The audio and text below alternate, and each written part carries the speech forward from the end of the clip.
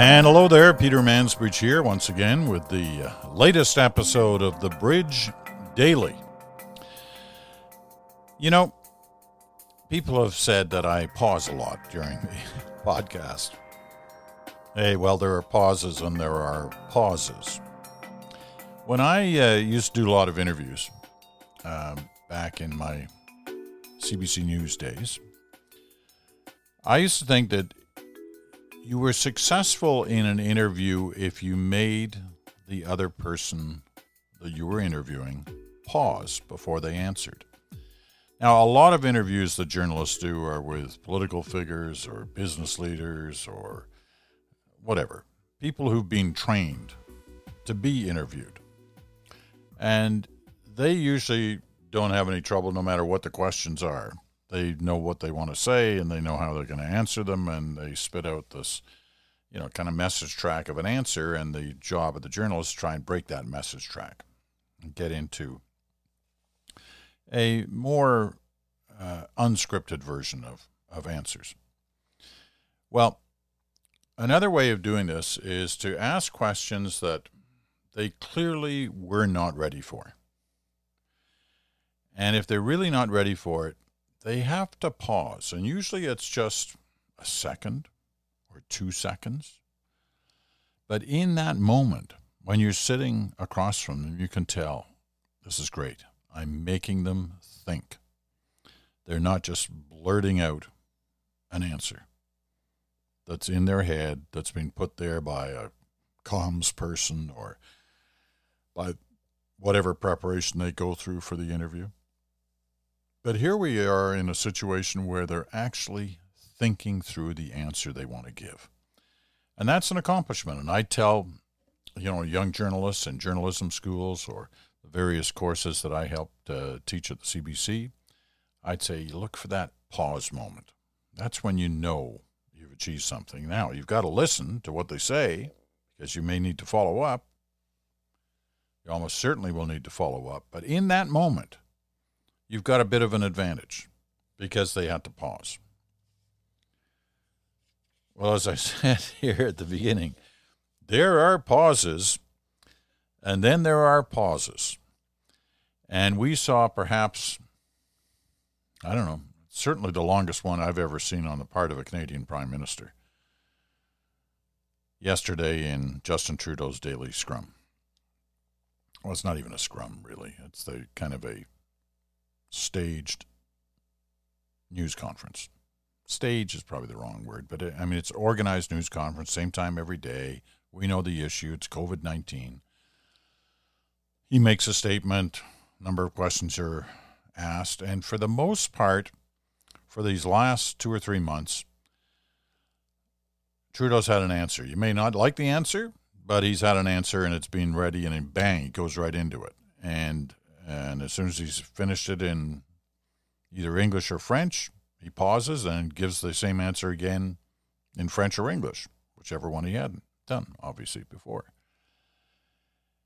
And, I'm sure his comms people are ecstatic because for the most part, he's handled all that. Journalists might get upset that they didn't get the answer to the question they asked, but nevertheless, he has given answers, and they're being almost immediate answers. Very rarely any pauses. So yesterday, Tom Perry from the CBC, mainly CBC Radio in Ottawa, asked a question which is basically, I'll summarize it. Tom wanted to know how Trudeau felt about what was going on in the United States and the way Donald Trump was handling it.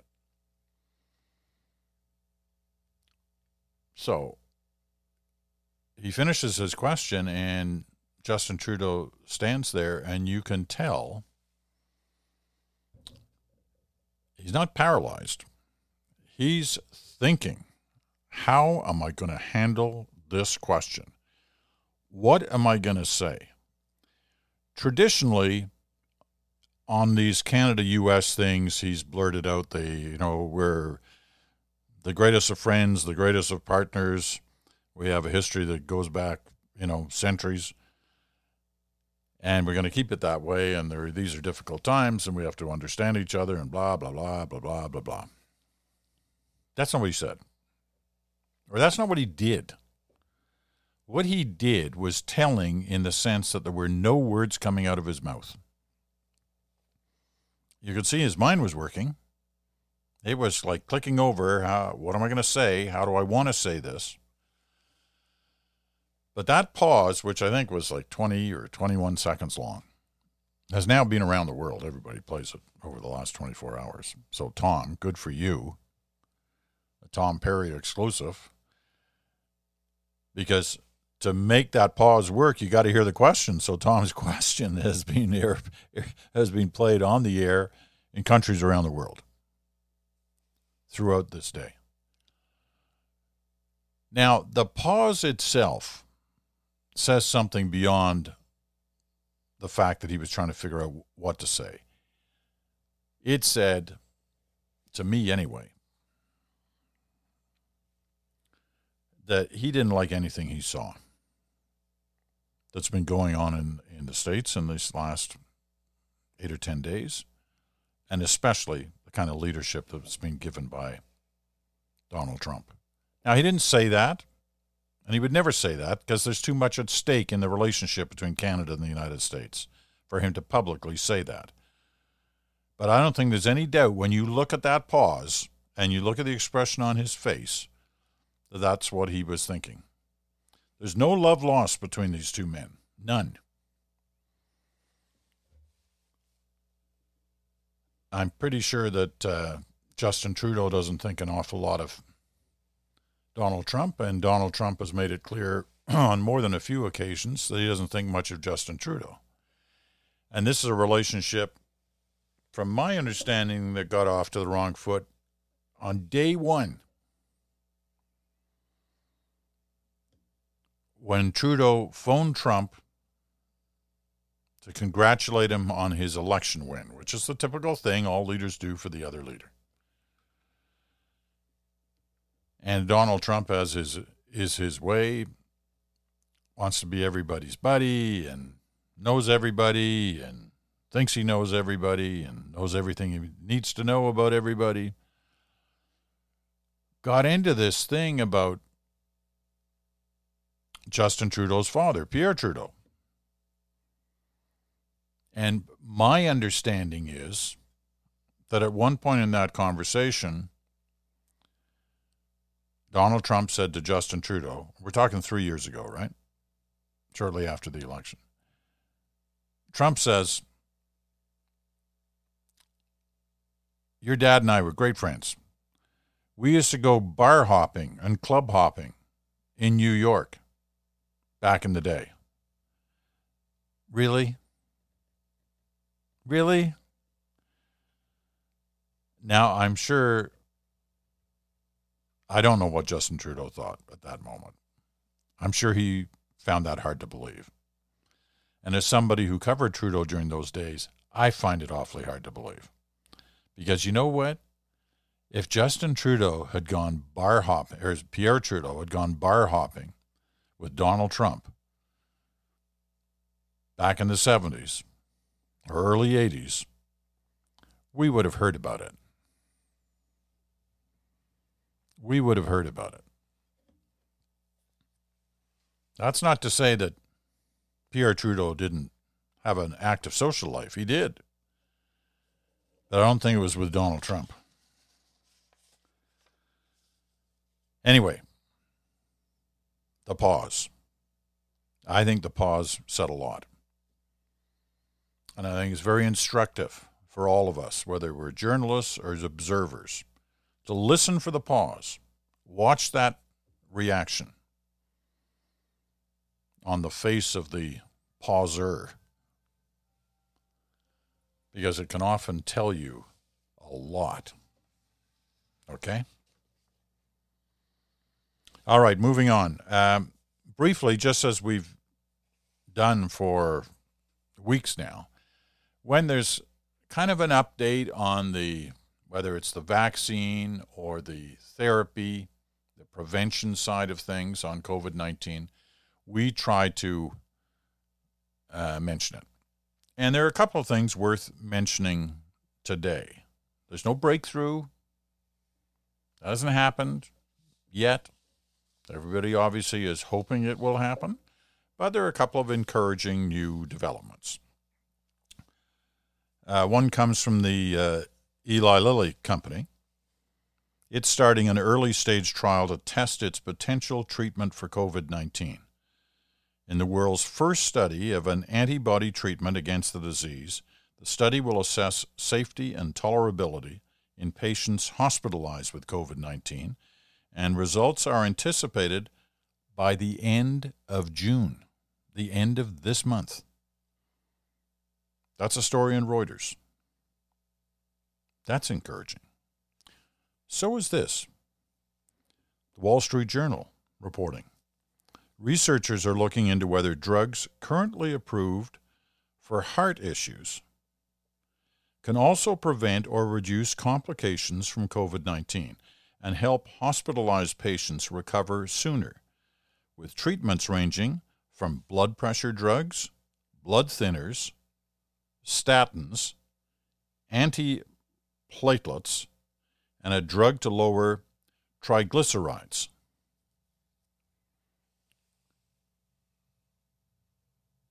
Now, the reason I find that fascinating is I'm on a couple of those things. I've got like millions of other people in this country. I got high blood pressure, and I've got atrial fibrillation, AFib. And as part of the treatment I have for those two things, it's at a minor level, but nevertheless, its treatment are blood pressure drugs, blood thinners, statins. So, I don't know, somehow I read that and I thought, that's good. That's good if this is true, if this is actually going to help complications from COVID-19, then I'm ready, sort of. Oh, I hope I don't get those complications. Wouldn't wish that on anybody, including myself. Okay, here's the last topic, and I found this fascinating. I read this on the weekend,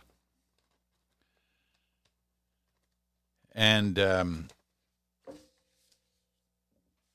it came out of National Public Radio, but I found it on their website when I was kind of surfing on the weekend, on Sunday. And it's about one of the most natural things that we do. One of the most powerful elements in the human body.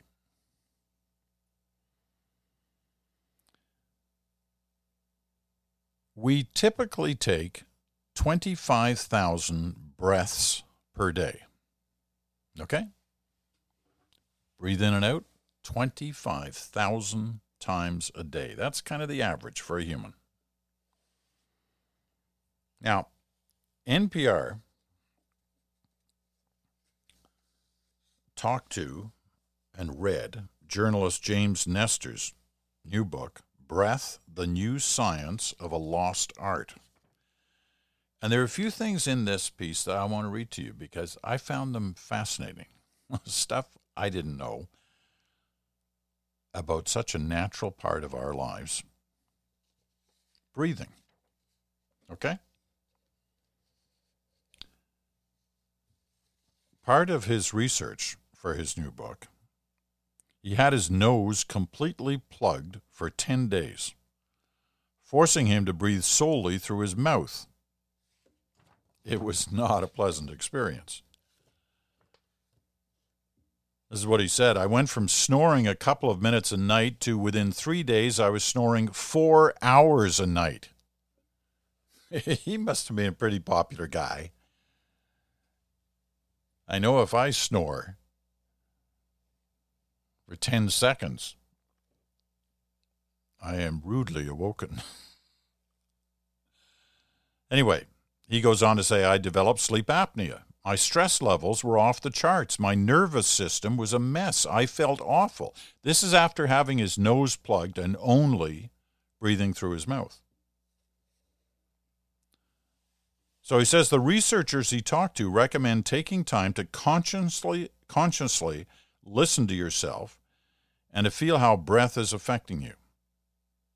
He notes that taking slow and low breaths through the nose can help relieve stress and reduce blood pressure. All right? Slow and low breaths just through the nose. This is the way your body wants to take in air. It lowers the burden of the heart if we breathe properly and if we really engage the diaphragm. The nose, listen, get this.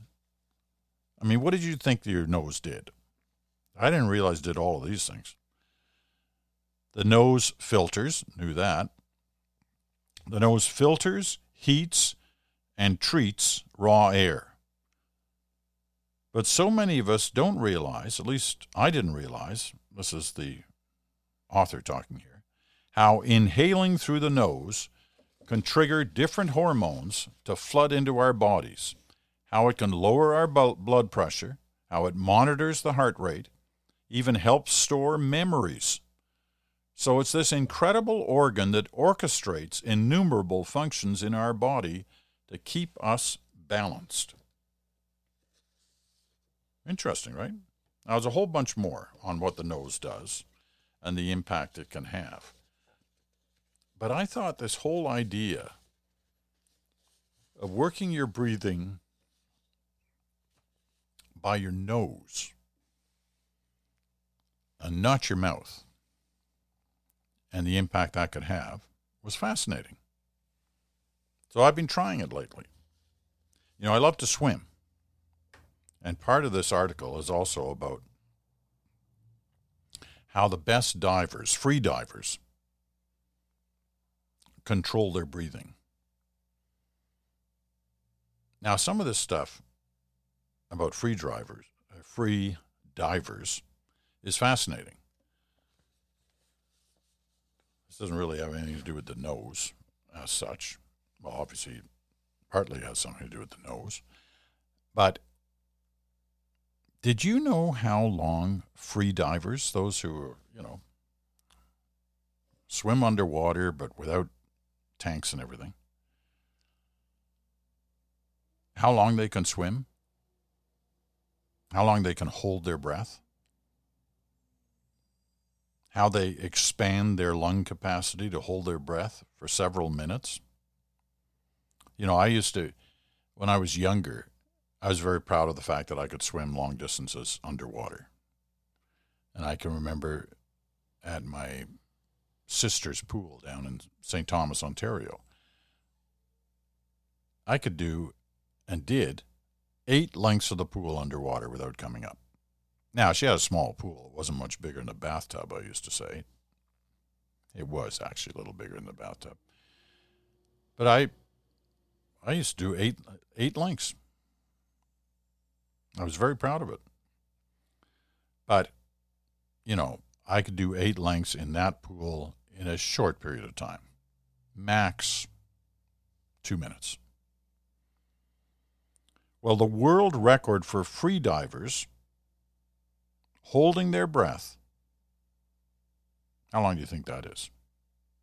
4 minutes? 5 minutes. 5 minutes?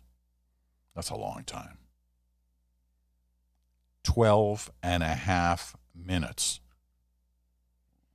Most free divers will hold their breath for 8 minutes, 7 minutes. That's amazing. Now, the author of this NPR column writes, when I first saw this was several years ago, I was sent out on a reporting assignment to write about a free diving competition. You watch this person at the surface take a single breath and completely disappear into the ocean and come back 5 or 6 minutes later.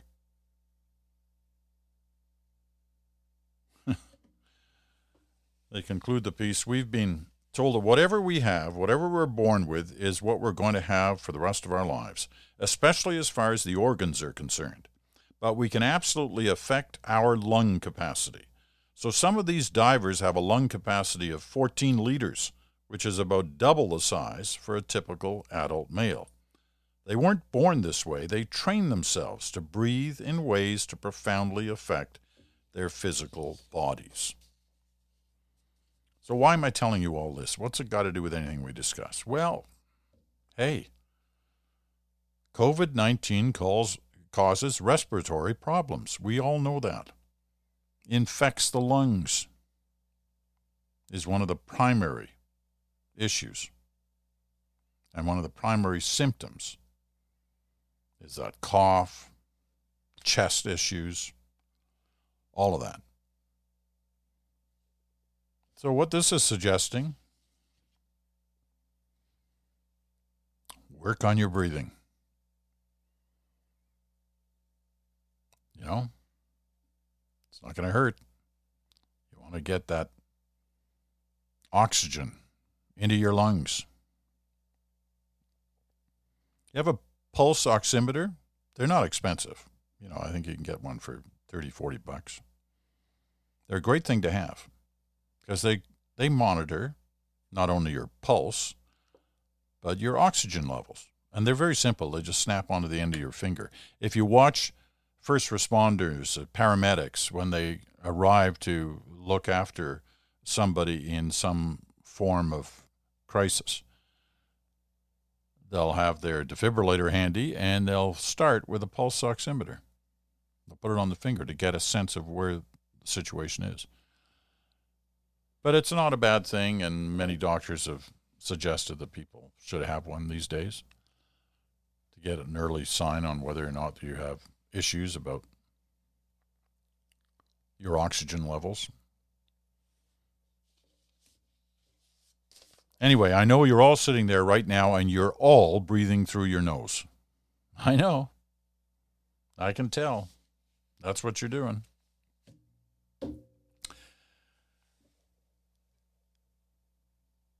The Mansbridge Podcast at gmail.com. That's where you write if you've got any comments about anything we've said today or anything at all on the issues that are up for discussion this week. As you know, by Friday, which is only a couple of days away, it'll be the weekend special time, and I'll be reading your letters and your thoughts and your comments and your questions.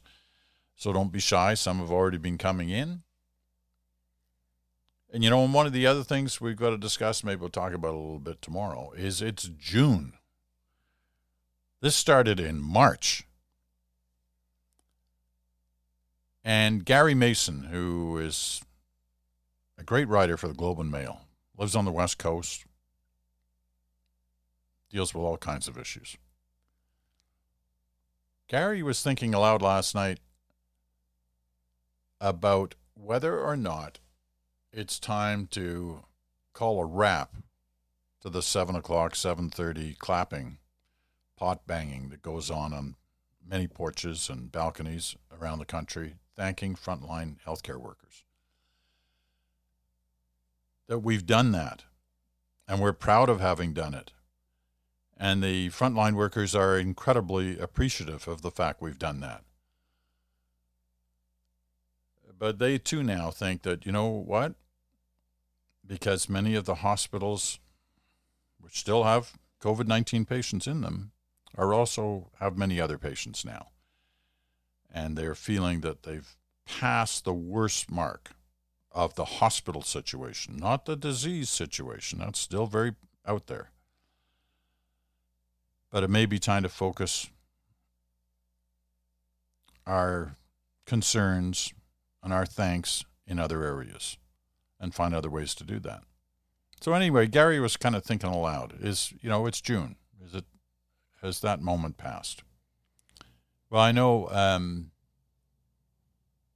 that we still do it in the immediate neighborhood here. Our neighbors across the street, our neighbors beside us, we're out there every night at 7:30 clapping and cheering, and one of the fellows has drums, and another one has a trumpet, and, you know, we make a little bit of a racket for a minute or a minute and a half, and that's it. And it's been a good thing to feel that kind of community spirit. But maybe it's time to focus on something else. Anyway, if you have thoughts on that, let me know. The Mansbridge Podcast at gmail.com. Thanks for listening tonight. It's a treat, as always. We'll be back in 24 hours.